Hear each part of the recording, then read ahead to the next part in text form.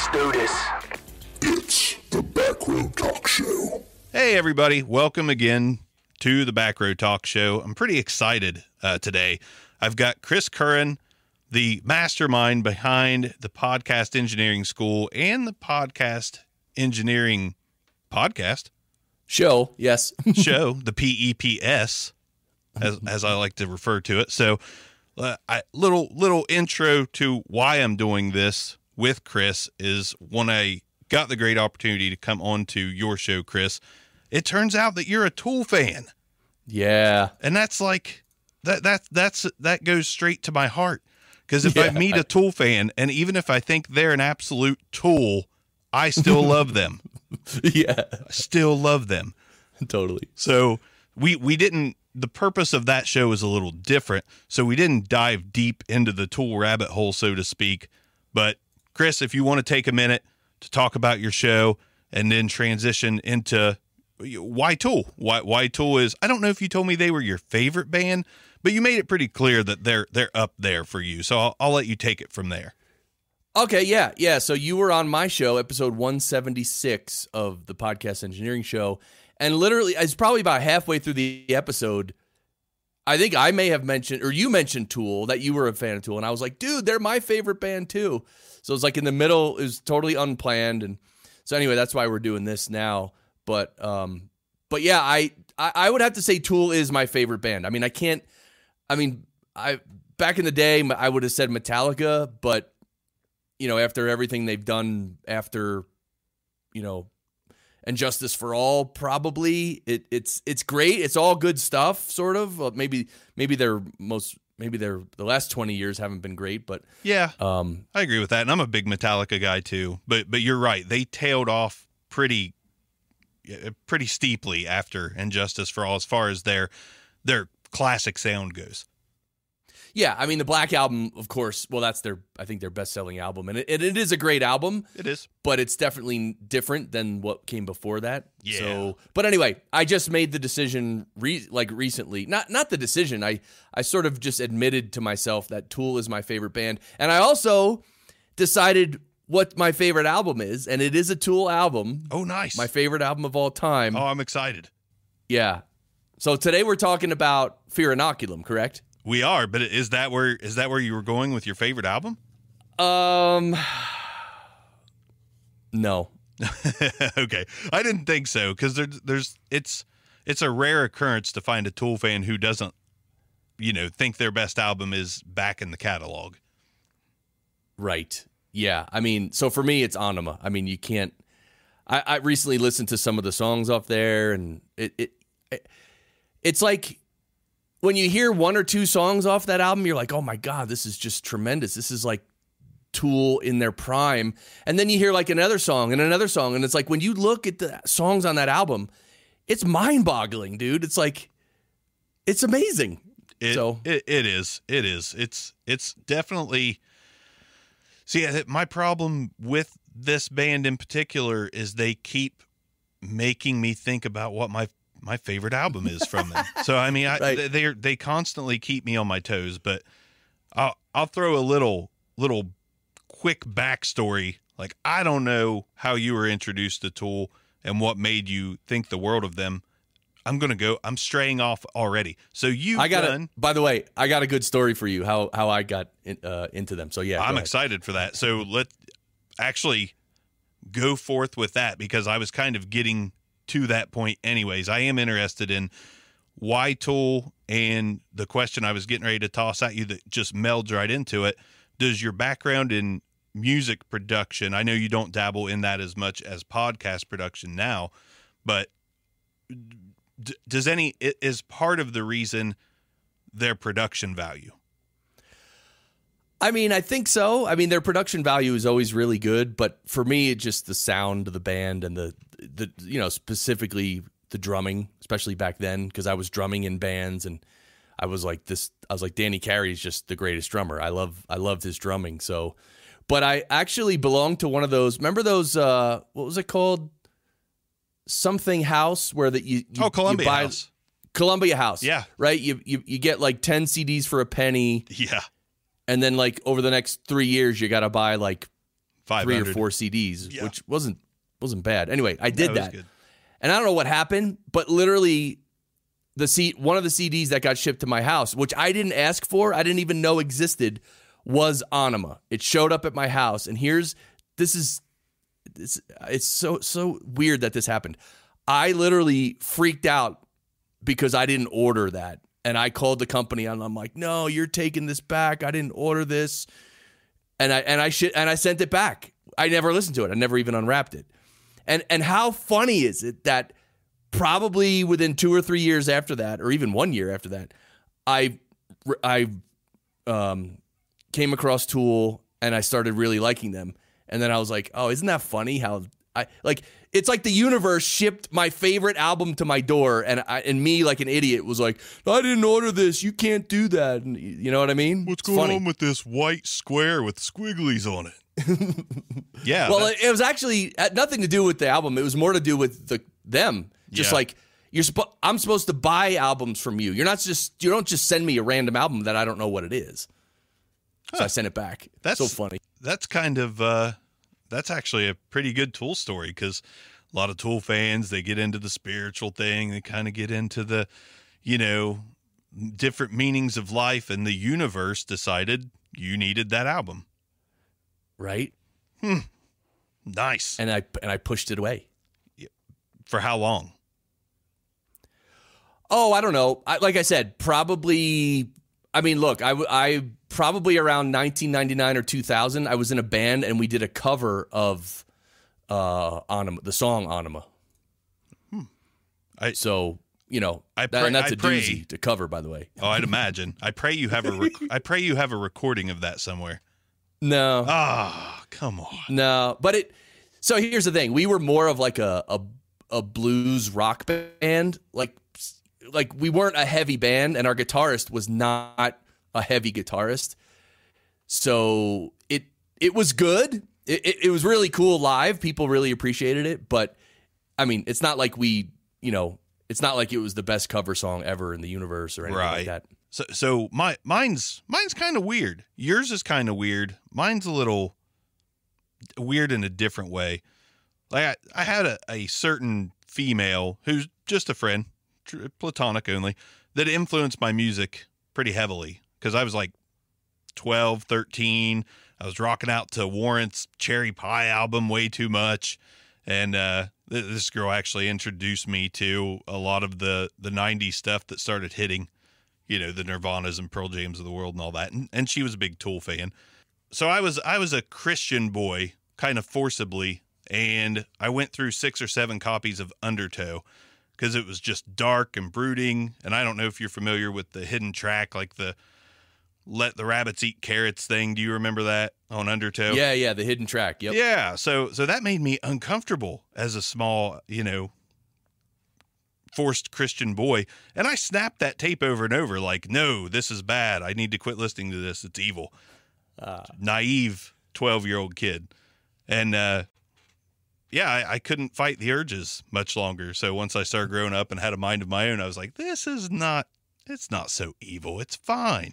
But yeah, I had never heard anything like them, and I still haven't to this day.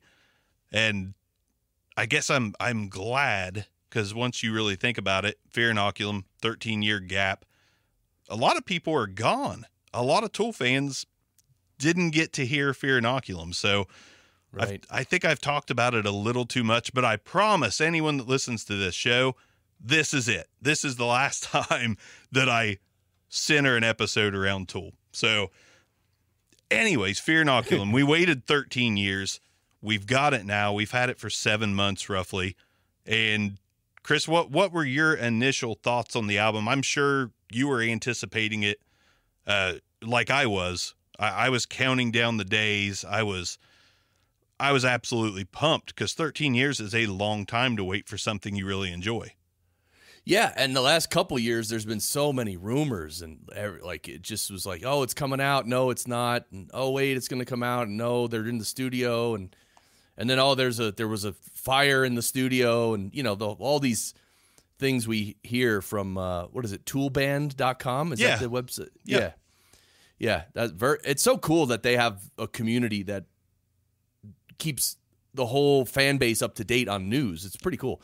But yeah, I was really looking forward to it. And the first two songs I heard were those two songs that were released on YouTube from a live show. Oh yeah. Yeah. I avoided those. I didn't want to ruin the album experience. So I actually did not listen to those till after. Oh, wow. Yeah, no, when they came out and it was like, yep, this is a new song, I was like, no way. And I listened to it and I was like, this is really great.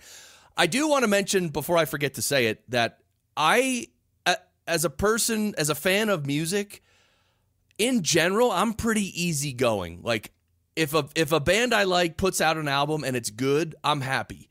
Like, but some people, especially with this album from Tool, some people heard this and they're like, oh, it's nothing new. They're recycling riffs. And like, some people are actually very disappointed. And like, yeah, I don't understand how you could be disappointed. Like, it's very good at minimum. And so it might not have been what you expected. It might not be better than another album of theirs that you like better, but it's really good, man. So like, for me personally, I'm easygoing. I enjoyed, like, my first impressions were that I really liked it and I enjoyed it. And so those are my first general impressions. Yeah, and I saw a lot of that as well. And actually, I kind of veered on that side of things once I heard Fear Inoculum when it was announced, and released as a single. I thought, like, this makes me really happy because I'm easygoing with music too. Like, unless it's downright awful, if a band sounds like what I know and love about them, I'm happy. So I was going to be happy if it was familiar.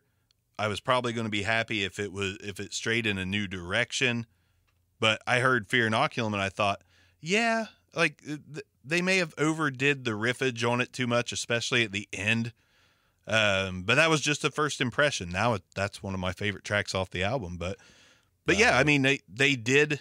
Sure. They do sound a little bit, the same. There's nothing new, but it's more refined and it's just a little more, I don't know. It kind of 10,000 Days Part 2, which I'm fine with, completely fine with. Right. So I'll say the one disappointment was the fact that when you break it down to the meat and potatoes, it is basically 6 new songs. That's really the only thing that disappoints me. Even though 6 songs gives us roughly an hour of listening, which is great, that the only thing I wish I had a little more of is a few more songs. Like maybe 10. Give me 10 songs. Yeah, I'm actually okay with the number of songs because I like these monster long songs. I do too. I love. Yeah, right. But so look, I mean, you can only fit so many minutes of audio on a CD and stuff. Yeah. So like, and the quality of it and the vibe of it, like, I mean, I would love more songs, don't get me wrong, but like, I'm okay with what's there. Yeah. I've learned to accept it. Cause like you, like, I don't know what I'd do with a 4-minute Tool song at this point. I have no idea what I'd even do with it. Like, I would just be disappointed that it was over. So the fact that they took, cause I think my favorite track off, I always pronounce it Anima, even though it's not what it's pronounced, but Anima, one or the other. Yeah. Third Eye, probably my favorite track off of that. And it's like 13 minutes. Yeah. So yeah, the fact that all the songs are lengthy, that makes me happy. I just, as a selfish Tool fan, I was like, man, could you squeeze me a couple more? Maybe, like Chocolate Chip Trip is cool, but yeah, maybe another song with some singing and the other instruments, even though that has grown on me as well. But from the time you heard it 7 months ago to now, has anything changed about the album for you? That's kind of where I'm at on this podcast and doing some reaction videos, going through every song. I kind of started that a few weeks ago, but do you stand anywhere different now as opposed to when it was released? Did it grow on you like Tool albums do, or is it kind of your excitement level stayed the same? Well, so when I first heard it, I really liked it. And then it was, of course, it's always nice because I'm also a musician. It's always nice to do a lot of critical listening to Tool songs, especially with the odd time signatures, just to figure out the odd time signature and then follow it, because the beauty of Tool and their odd time signatures, especially with Danny Carey on drums, they'll be playing in an odd time signature, but you can tell that when they rehearse, they get so comfortable with an odd time signature, then he starts to do these ridiculous fills within the odd time signature. And like, so at first when you hear it, like it's sort of confusing because you just hear this guy just going off and you're like, I mean, it has a nice flow and a nice bounce, but at the same time, you don't really catch it. So when I first heard the album, that's when I was really listening critically, almost as if, like if you were going to put me on stage with a drum set and be like, okay, play along with Tool. Like as a drummer, I always think that way. Like I want to know how to drum the song. So it was cool figuring all that out. But over time, well, I will say one thing that's happened to me with this album, which happens to me pretty much with every really great album, is when you first hear it, you sort of have your favorite song, and then like that'll be your favorite song for like a month or two, and then then another song will be your favorite song for like a month or two, and then another song will be your favorite. So that definitely happened with this album. I would say right off the bat, Pneuma was my favorite. Yep, I'm with you. Then it was Descending, and then it was Tempest, and now it's I mean, I listen to Tempest so many times now.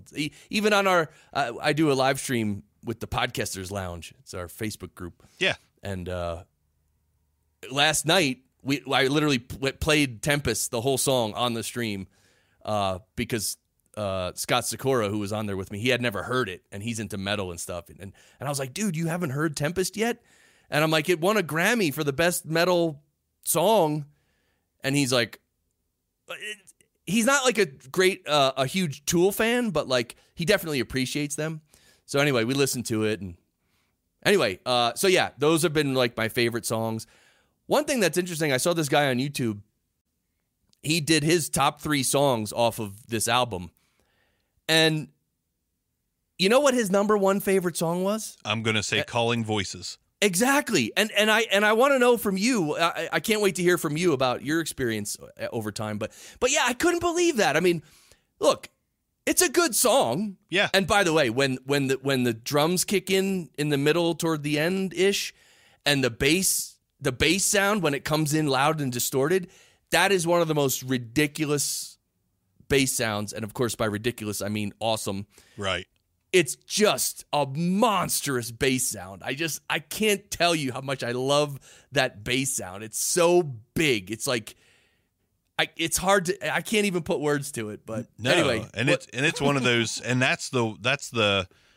I could see people choosing that as their favorite because the build-up is a lot different on that one. You get a lot more soothing, melodic, Tool, and then like you said, when that bass line drops in, the song just completely changes. So I could see that because I'm one of those Tool fans that I'm very much about the progression. So. Do I love Opiate? Yes. Do I love Undertow? Yes. Do I love Ænima? Yes. Ænima is where it really gets good for me.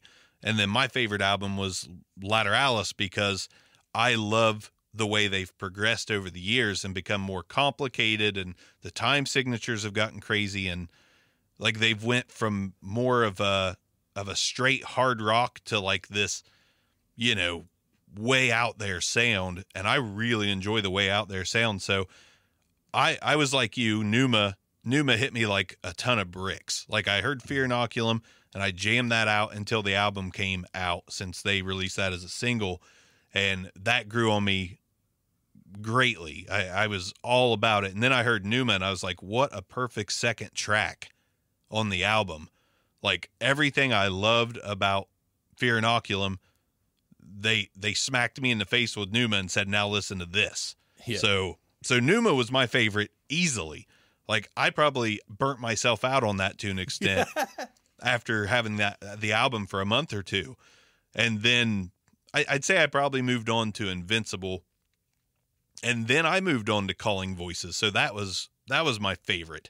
Right now I'm just now getting to the part where Descending is my favorite, because like you said, that's what Tool does. You'll get honed in on a song and it will just change every month or two. Like you listen to it in different ways. Like you listen to it critically and excitedly the first time it comes out, and then once you've gave yourself a feel of the album, which for me takes a solid 6 months. Like I will listen to it 6 months without even thinking, just enjoying, typically in my car, letting Tool take the wheel, so to speak. And after a while, then I break it down by instrument. So I start listening to just the bass. Like I'll listen to the whole album and I will focus on just the bass, or I'll focus on just the drums, or focus on just the guitar. And that kind of made me realize like everybody kind of has their shining moment on this album. Like each and every member of the band. And obviously I think Tempest is the shining moment for Adam Jones. Like that's his Guitar God track. Yeah. And Danny Carey has multiple moments. Like it was a Adam and Danny album to me. Like Maynard kind of took a back seat in my opinion, but he still delivers a really solid performance. But I gotta say, and I want to see that live stream you're talking about, because I definitely want to watch you guys or hear you guys listen to Tempest. So if there's a way to point me in the direction to that after this is over, that'd be great. But I will say, and this pisses off a lot of longtime Tool fans, Tempest is my least favorite track on the album. Right. For now. I don't know. I don't see it becoming my favorite. And that's not because I don't love it. I do. But there's so much classic Tool in there, and where I'm a bigger fan of the more recent Tool than I am the old Tool. Like I've grown with them, I guess, in a way. Right. Like Tempest just doesn't quite hit me the same way as the other songs on the album. Yeah. Yeah, I mean, look, this is this is people perceiving art, and the perceptions are all over the place. The perceptions change, so, and it's flavors. Different people like different flavors, so it's totally understandable. Tempest, for me, okay, as a drummer, the fact that for after the first 5 minutes of the song, the whole song is in 21/16 time, which is insane. Yeah. But like as a drummer, once you get into that and you can follow that. See, that's the thing. If you can't follow that time signature, then you never get into that groove. But if you can count it out, and it's not hard to count out, but it does take a while to get in that groove because it is so odd. Once you get into that groove, it's almost like you're in another world. So that's one thing. And the other thing is, like you said, Adam Jones on Tempest was, I mean, his solos and his riffs are unbelievable. It's just great, man. And that's what's crazy. I put Tempest up there in the top half of their best songs ever. But to me, the album's so strong from start to finish that I don't know. Like, I made multiple posts on Twitter when I listened to the whole album, and I was like, Tempest is for every Tool fan. Like, there's a little bit of Opiate in there. There's a little Undertow. There's some Anima, some Lateralis, some 10,000 Days. It has a little bit of everything. And I almost feared that it was like a swan song. Like, hey, we're not bringing you another album, but here is a masterpiece for you with every bit of the sound that we've done over the past 30 years. Here you go. So I don't know if that's true, but that was just an assumption. Well, it's funny you say that because a guy I know, Billy O, who has a show called The Billy O Show, mm-hmm. he I think right after the album came out, he's like, that's it. This is their last album. They're done. And I was like, wait, what? Like, do you know any information? Like, why are you saying that? And he didn't really have any insider information. That was just more or less his opinion. But like you said, maybe it is their last album, right? Because you never know what's going to happen. I mean, yeah, you don't.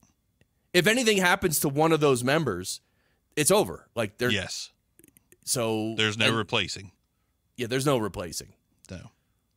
So, hopefully that's not the case, but we can't really foresee that in any way. But yeah, and the other thing is the 13 years. It's like, I mean, I still don't know the backstory about the whole stuff with all the record company and all that. Like, there's all kinds of shenanigans going on. Yeah. For years, and they were in lawsuits. I think I know that. Yeah. Do you know any further information on that thing? And are they past all that? That's my ultimate question. I know that this was the last album on their record deal. So Okay. if there's any chance that we're going to get a new Tool album within 5 years, that's my hope. Like I've got the sad assumption that Tempest was a swan song, but then I also have this feeling that we might get another Tool album within 5 years because now they can go all Radiohead or all U2. I hate mentioning U2. That made my heart hurt. Not a fan. But anyways, they can go all Radiohead and just release something on their own now. So I'm kind of hoping that's the result we get. But the only thing I knew about the 13 years was, like you said, the lawsuit stuff. And I think Maynard did a lot of like really vague finger pointing at the rest of the members of the band, not in a hateful way, because I don't think he really cares that much when the album comes out. But I think it was sort of like, we just couldn't all seem to find the time to get together. And obviously it takes a long time to release an album. But I saw in one interview where he basically said the album was done 3 years prior to them releasing it. But the band itself, Adam, Danny, Justin, weren't really on board with the final product. Like they wanted to make it better. So I take it that all these songs have been in the pipeline and were basically all but finished 3 years ago. But I feel like maybe they took their time and refined them, and they did a hell of a job if that's the case. But yeah, I just think they've all got a lot of things going on, and they just kind of let it play out a little bit. And I kind of understand that, because there's things I've wanted to do audio and podcast wise and YouTube wise that before you know it, like a year or two gets away from you, and you're like, shit, all I wanted to do was make a video about this certain mic, and it's a year later and I haven't done it. Yep. So yeah. And even a lot of the things Maynard mentions about how they do songwriting now, because it's basically like the three musicians write the song, and then Maynard got to the point where he was telling them, look, don't send me anything until it's done.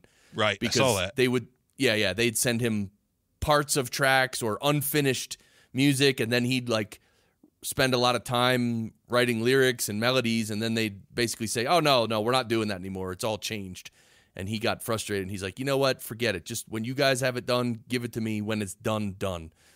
So I know that, I mean, I don't know what kind of internal band tension there is. I don't think there is. I don't mean, either. As far as we know. But yeah. I think they're comfortable with each other, but I'm sure they get aggravated with each other a little bit, but I'd say it's simple aggravation. I doubt anybody holds any kind of, grudge or ill feelings, but I do hope we get more. I mean, that's, as a long-term Tool fan, it would definitely be nice to get more, because I can't think of another band that could release an album that I anticipated like Fear Inoculum. So yeah, I just found out because I got tickets to see them in a few months here in Colorado Springs, and they just canceled all their dates through the summer. So. I saw that. How many times have you seen them, if at all?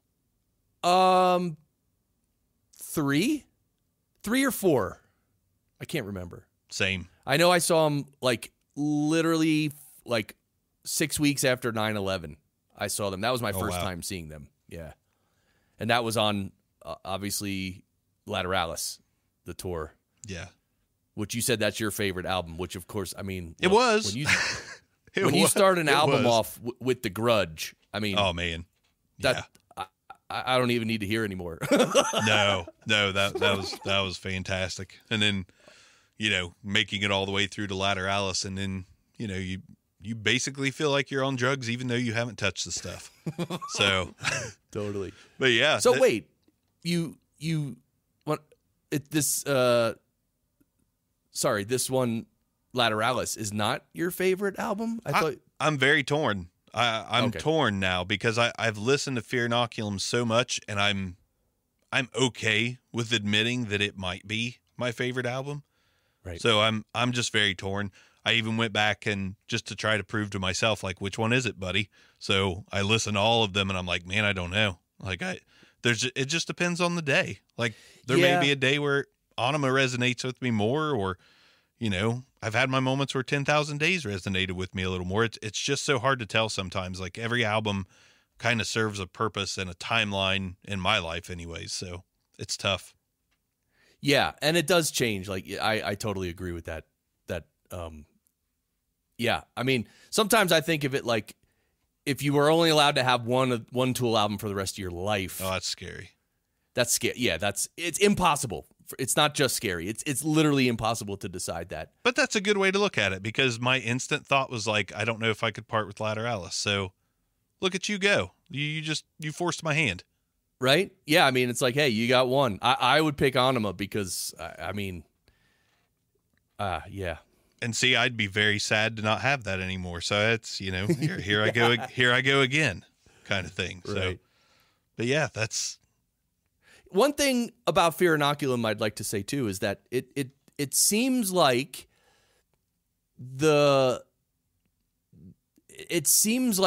almost I want to say it seems like a more mature record, but it's not like stale or boring or lame. It's still Tool. It's still great, but it's like it just seems a little more maybe refined is a better word. Like it's like they could still be heavy and they could still punch you in the gut when they need to, but somehow it's a little smoother. Yeah. Well, let me put it this way. When I was in high school in the late 80s, I was into, Metallica and Anthrax and Slayer, okay? Mm-hmm. And keep in mind, this is Metallica, late 80s Metallica, not Black Album and after, right? Right. So into some heavy stuff. And Tool, when they first came out, they had some really heavy stuff, like really heavy. Now they have some things that are really heavy, but it's not as like aggressive sounding, or it's just a little more polished or something. Yeah. So it has that power, but it's also, I don't know if it's just the way they present it, but like nowadays I can't listen to really, really heavy bands. I can't listen to Slayer anymore. right. Like I just can't. I feel like I've grown out of that, but I can still listen to Tool because it seems like they've sort of progressed along with me in terms of still being heavy, but being more mature about it or something. Does that make any sense? No, it makes perfect sense because you're right. Like the attack was kind of full force in Opiate and Undertow. Like they just attacked you with their sound, and it was such a different, darker sound without being too tuned down, I guess. And now it's a little more stoner rock. It's a little more chugging. There's a little more chug to it than just attack, I guess. I don't know how else to explain it, but it does. If you listen to Fear Inoculum and then you go back and listen to Undertow or Anima, which there's a pretty big progression for me from Undertow to Anima, but you would be able to say like that one's got to be a newer, this one's got to be them being a little further along in life, right? Like you can kind of tell somehow. So, and that was kind of comforting too. Like I think of Tool as this band that I don't want them to try to stay in their late 20s or early 30s. Like I want to hear the progression in their music as far as like where they are in life. And I think we got that on Fear Inoculum for sure. Yeah. One way I can tell, it's so funny. My wife she was born in India. She's Indian. And so she moved to the US as an adult, right? So she grew up in India and not into music at all. She probably didn't even hear like American or rock music or anything like that, right?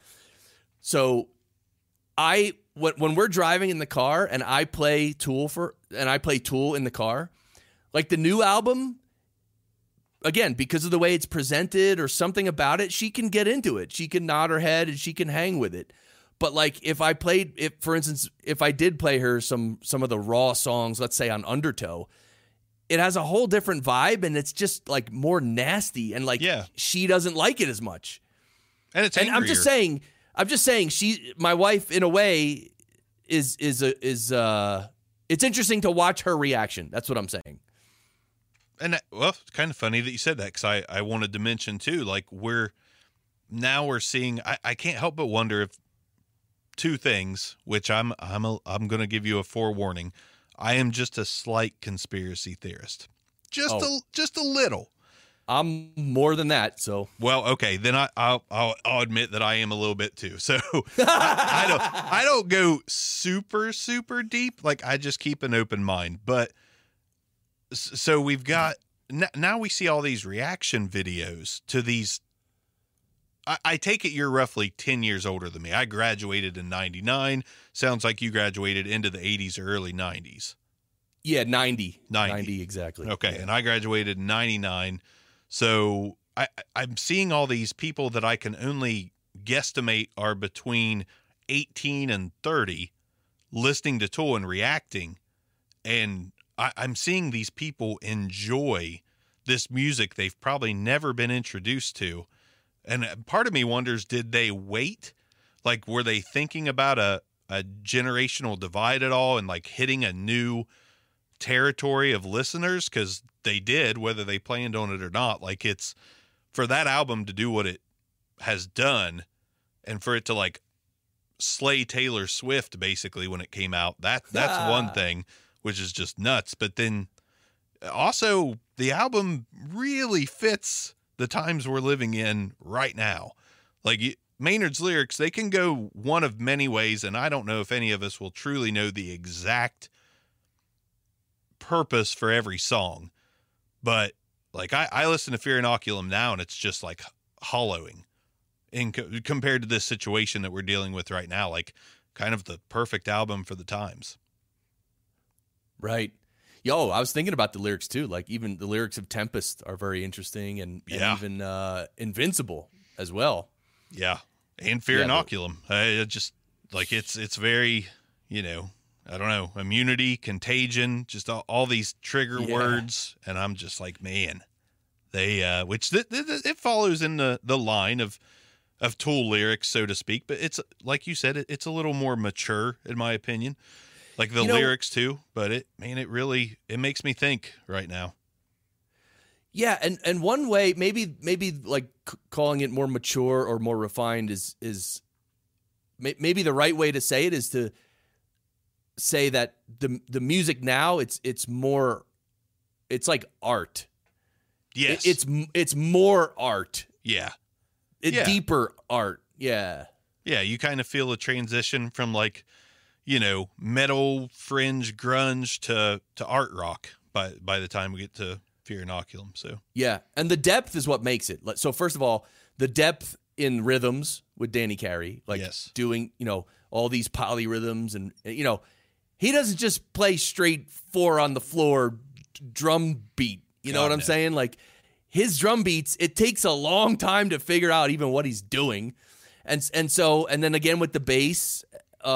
Same thing. Then the way the bass and the guitar work together, they've always been great at that. And then of course Adam Jones's guitar it's deep stuff. I mean, it's like, it's beyond just a couple riffs and some lyrics, and then Maynard's lyrics, they're deep. Yeah. So it's like a painting.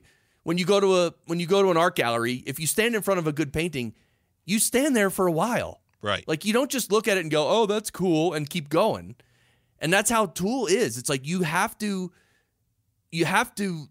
give it time and really be interested in it, and that interest allows it to unfold. And that's what makes it different than a silly pop song, which you can listen to it once, and by the end of it, you know the words and you know the rhythm, and then it's boring. Right. I could not agree more. And you've got, Maynard's voice. I remember the reason I kind of dove into Tool to begin with was like, I've never heard a voice like this. Wait a minute. I've never heard a guitar sound like this. Okay, now I've never heard anyone drum quite like this. And then, I want to say I've never heard bass like that either.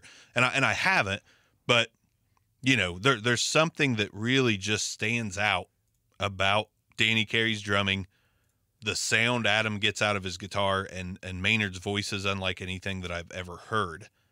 So it's, and now Justin fits perfectly.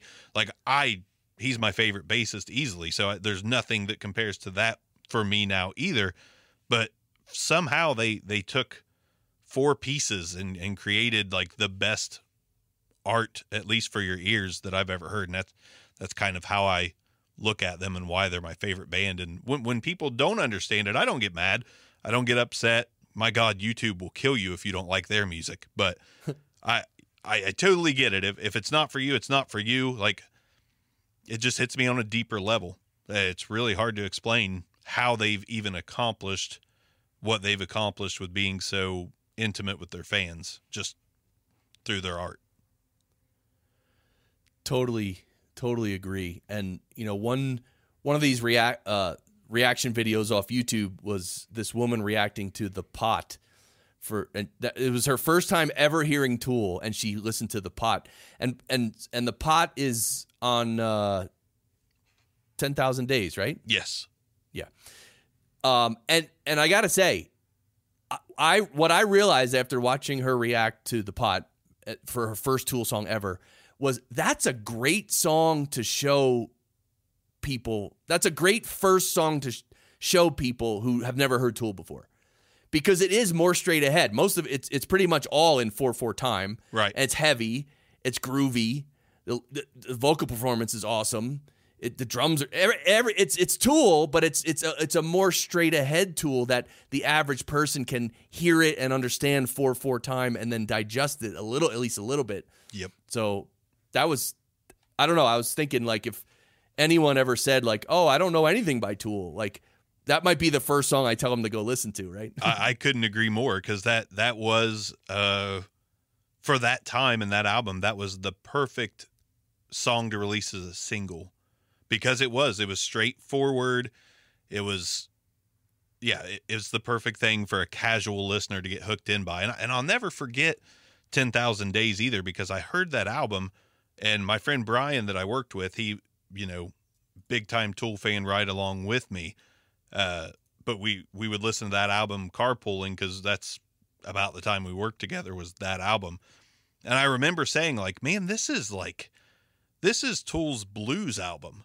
And he looked at me, he's like, what the hell are you talking about? Like, don't get me wrong. Like, it's hard rock. It's heavy. It's still Tool. It's still psychedelic, but also straightforward. I was like, but there's a certain element of like, somehow they've taken blues and turned it heavy. And he totally didn't understand that. And I was like, man, nobody quite understands what I'm thinking. And then I saw an article, and Adam Jones said it was their blues album. I was like, what the hell? Wow. Like that was really cool. Like, someone gets it. Someone knows how I'm feeling, and happens to be the guy that did the guitar work on the album. But yeah, the reactions are great. Like, I've watched, the voice coaches react to Maynard, and, people reacting to Fear Inoculum that have never heard them at all, and they're just, their minds being blown, and it's kind of validating, I guess. I'm like, see, I knew I wasn't crazy for loving this crazy ass music. Yeah.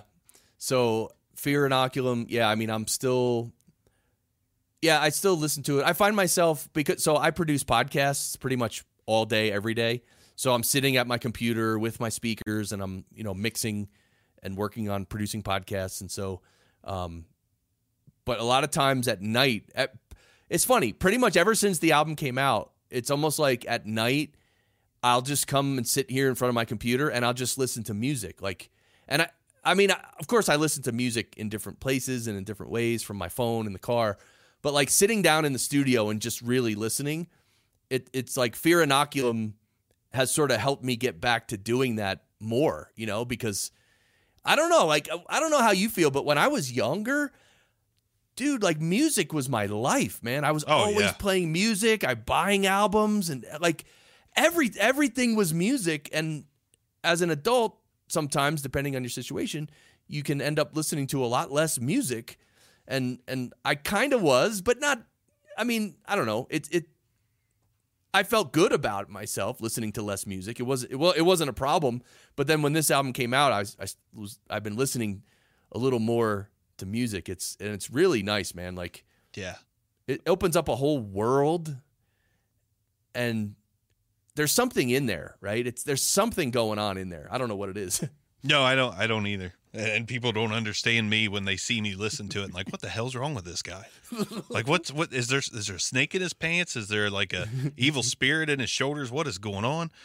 But yeah, no, I totally get it, because I mean, I attribute podcasts a little bit, family life, just getting older, like when I was younger, there would never be a day where I would even dream about getting in my car and driving to silence. But now I tend to do that more than I ever have. Like I will drive with either a podcast or silence. And sometimes I'm just like, I'm not in the mood for music. And that almost blows my mind because music was my life too. Like I picked up a guitar because of Tool, and the only style I play is drop D, chuggy, that's what I play when I pick up my guitar. So I was in the same boat. Like I started looking in the mirror like, damn it, I became that guy that's stuck in his generation. Like new music comes out and I'm like, that's garbage. Like it's just not any good. And well, then, it just so happens it actually is garbage though. It really is. There's just like it's sad. Like we do the reaction channel, and like when a band that I know brings out a song, like the other day, it's like Bush has a new single. I'm like, okay, well, I was kind of into Bush then. I put the single on, I'm like, that's crap. The Strokes got a new song. Sweet. I love the Strokes. Put it on. That's crap. I'm like, man, Wow. what's wrong with me? I cannot get into any band's new music. And then luckily Fear Inoculum comes to save me. And the new Pearl Jam. Don't know if you're a Pearl Jam fan. That album is good. Oh, real? What's the name of the album? Gigaton. Gigaton. Okay, yeah. So I was into them early on. Like I remember when their second album? Versus? Yeah, Versus. I remember when that came out. I was actually living in the city. I mean, I was working in the studios at that time, I believe, or it was right before then. But yeah, they were great. Their first couple albums were just great. But I lost touch. They had that Vitology came out, and that had a couple. That had a lot of good songs, but like I resonated a bit less to Vitology. And then after that, I literally don't even know what they put out. Yeah, and that's what happened with them. I mean, that's par for the course. Okay. So, but Gigaton, yeah. So they, I'm right there with you. Like I was into them pretty deeply all the way through Vitology, and then completely lost touch because they just didn't sound the same for a long time. And this new album, like they didn't rewind the clock and put out another 10 or Verses, but they're a little angrier than they've been for a long time, and they also got a lot more complex, I guess, than they have in a long time, and they actually made quite a triumphant return. That one's been stuck in my rotation for the last couple weeks. Really, really good, but interesting. Yeah. One thing I wanted to mention too, especially with Pneuma, or using Pneuma as an example, the lyrics of Pneuma are very spiritual. Yes. And for me, I think it's been an important part of Tool that the lyrics are very deep and spiritual quite often. Not always, but quite often. That means a lot to me because they're not only producing great music and melodies and writing lyrics, but there's actually a deeper meaning. And I practice spirituality in my life for the past, 17 years, whatever. So like, and I really value that. And I'm not talking about religion. I'm talking about spirituality, right? Yeah, yeah. So I just, that part of Tool, the fact that Tool talks about spirituality and gives certain concepts and stuff, that I think that's a big reason why I love Tool. How about you? Yeah, no, yeah, it really is. Like for me to say I can pinpoint what spirituality, where their spiritual roads take them, I'm not going to put words in their mouth, but like I've definitely become more spiritual over the years, so that resonates with me quite a bit. I mean, just the greater meaning in life overall, I guess. So yeah, that's one of the things that's also really been great about Tool over the years is whether you agree with every lyric or not, it's almost impossible for it to not resonate with you in some way because there's so many interpretations. And, I feel pretty good after combing through the lyrics and singing along with what they're talking about, because no matter how they used to be viewed, of course, the media, any band that sounds like them or has that dark sound or talks about some of the subjects that Maynard's talked about.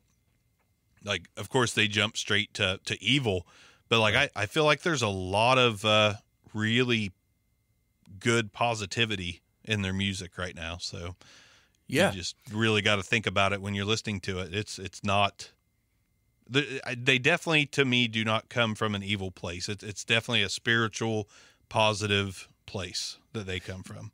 Yeah, and when it's not spiritual and positive, one other thing that Maynard does is he just cuts through all the BS, like the song "Hooker with a Penis." Yeah.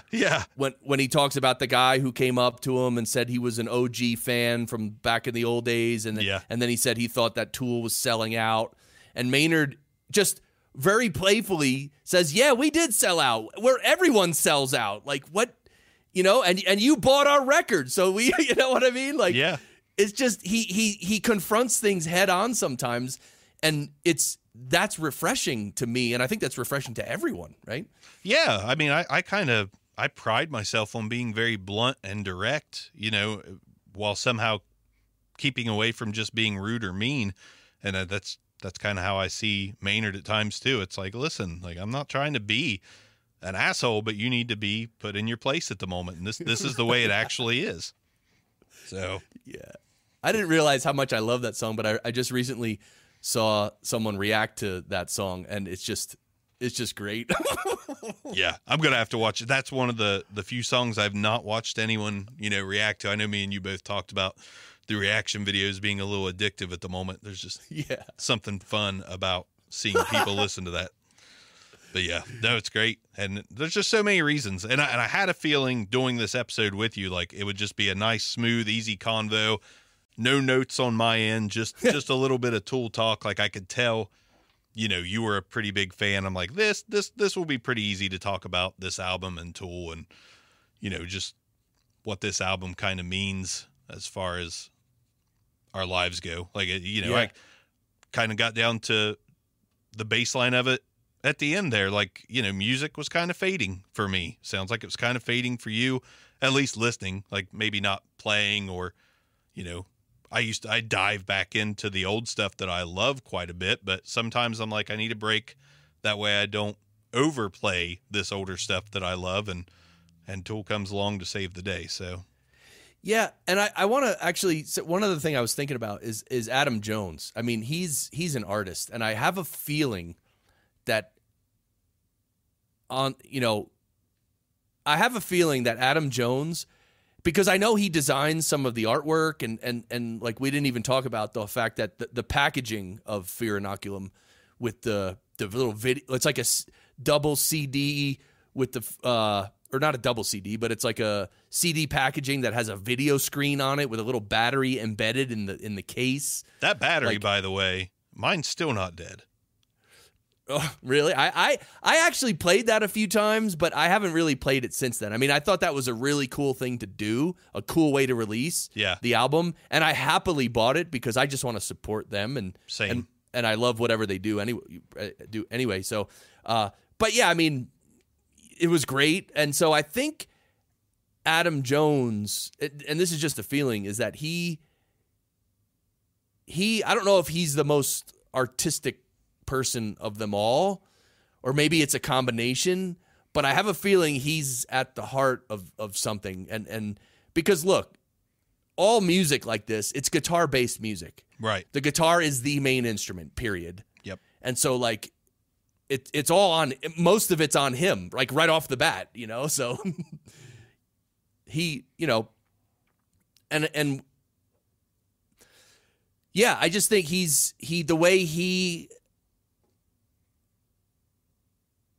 I think I don't think he directs the band or anything, but like I have a feeling like a lot of stuff they want to do, like I'm just, this is total conjecture, but I have a feeling like he's the one who kind of is steering the ship, maybe. I feel artistically. I feel that way. I feel like I do feel like it starts with him.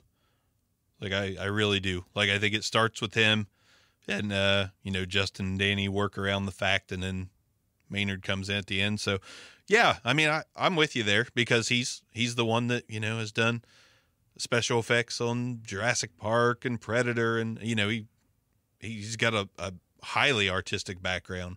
So Right. and so yeah, I think you're pretty spot on there. Of course, we have no proof or anything like that, but to me, it does revolve around Adam Jones. So, and and even the new album, it's like, I mean, how many guitar riffs can you write? Like, I don't know if you play guitar or any instrument, even drums. How many drum beats can you make up?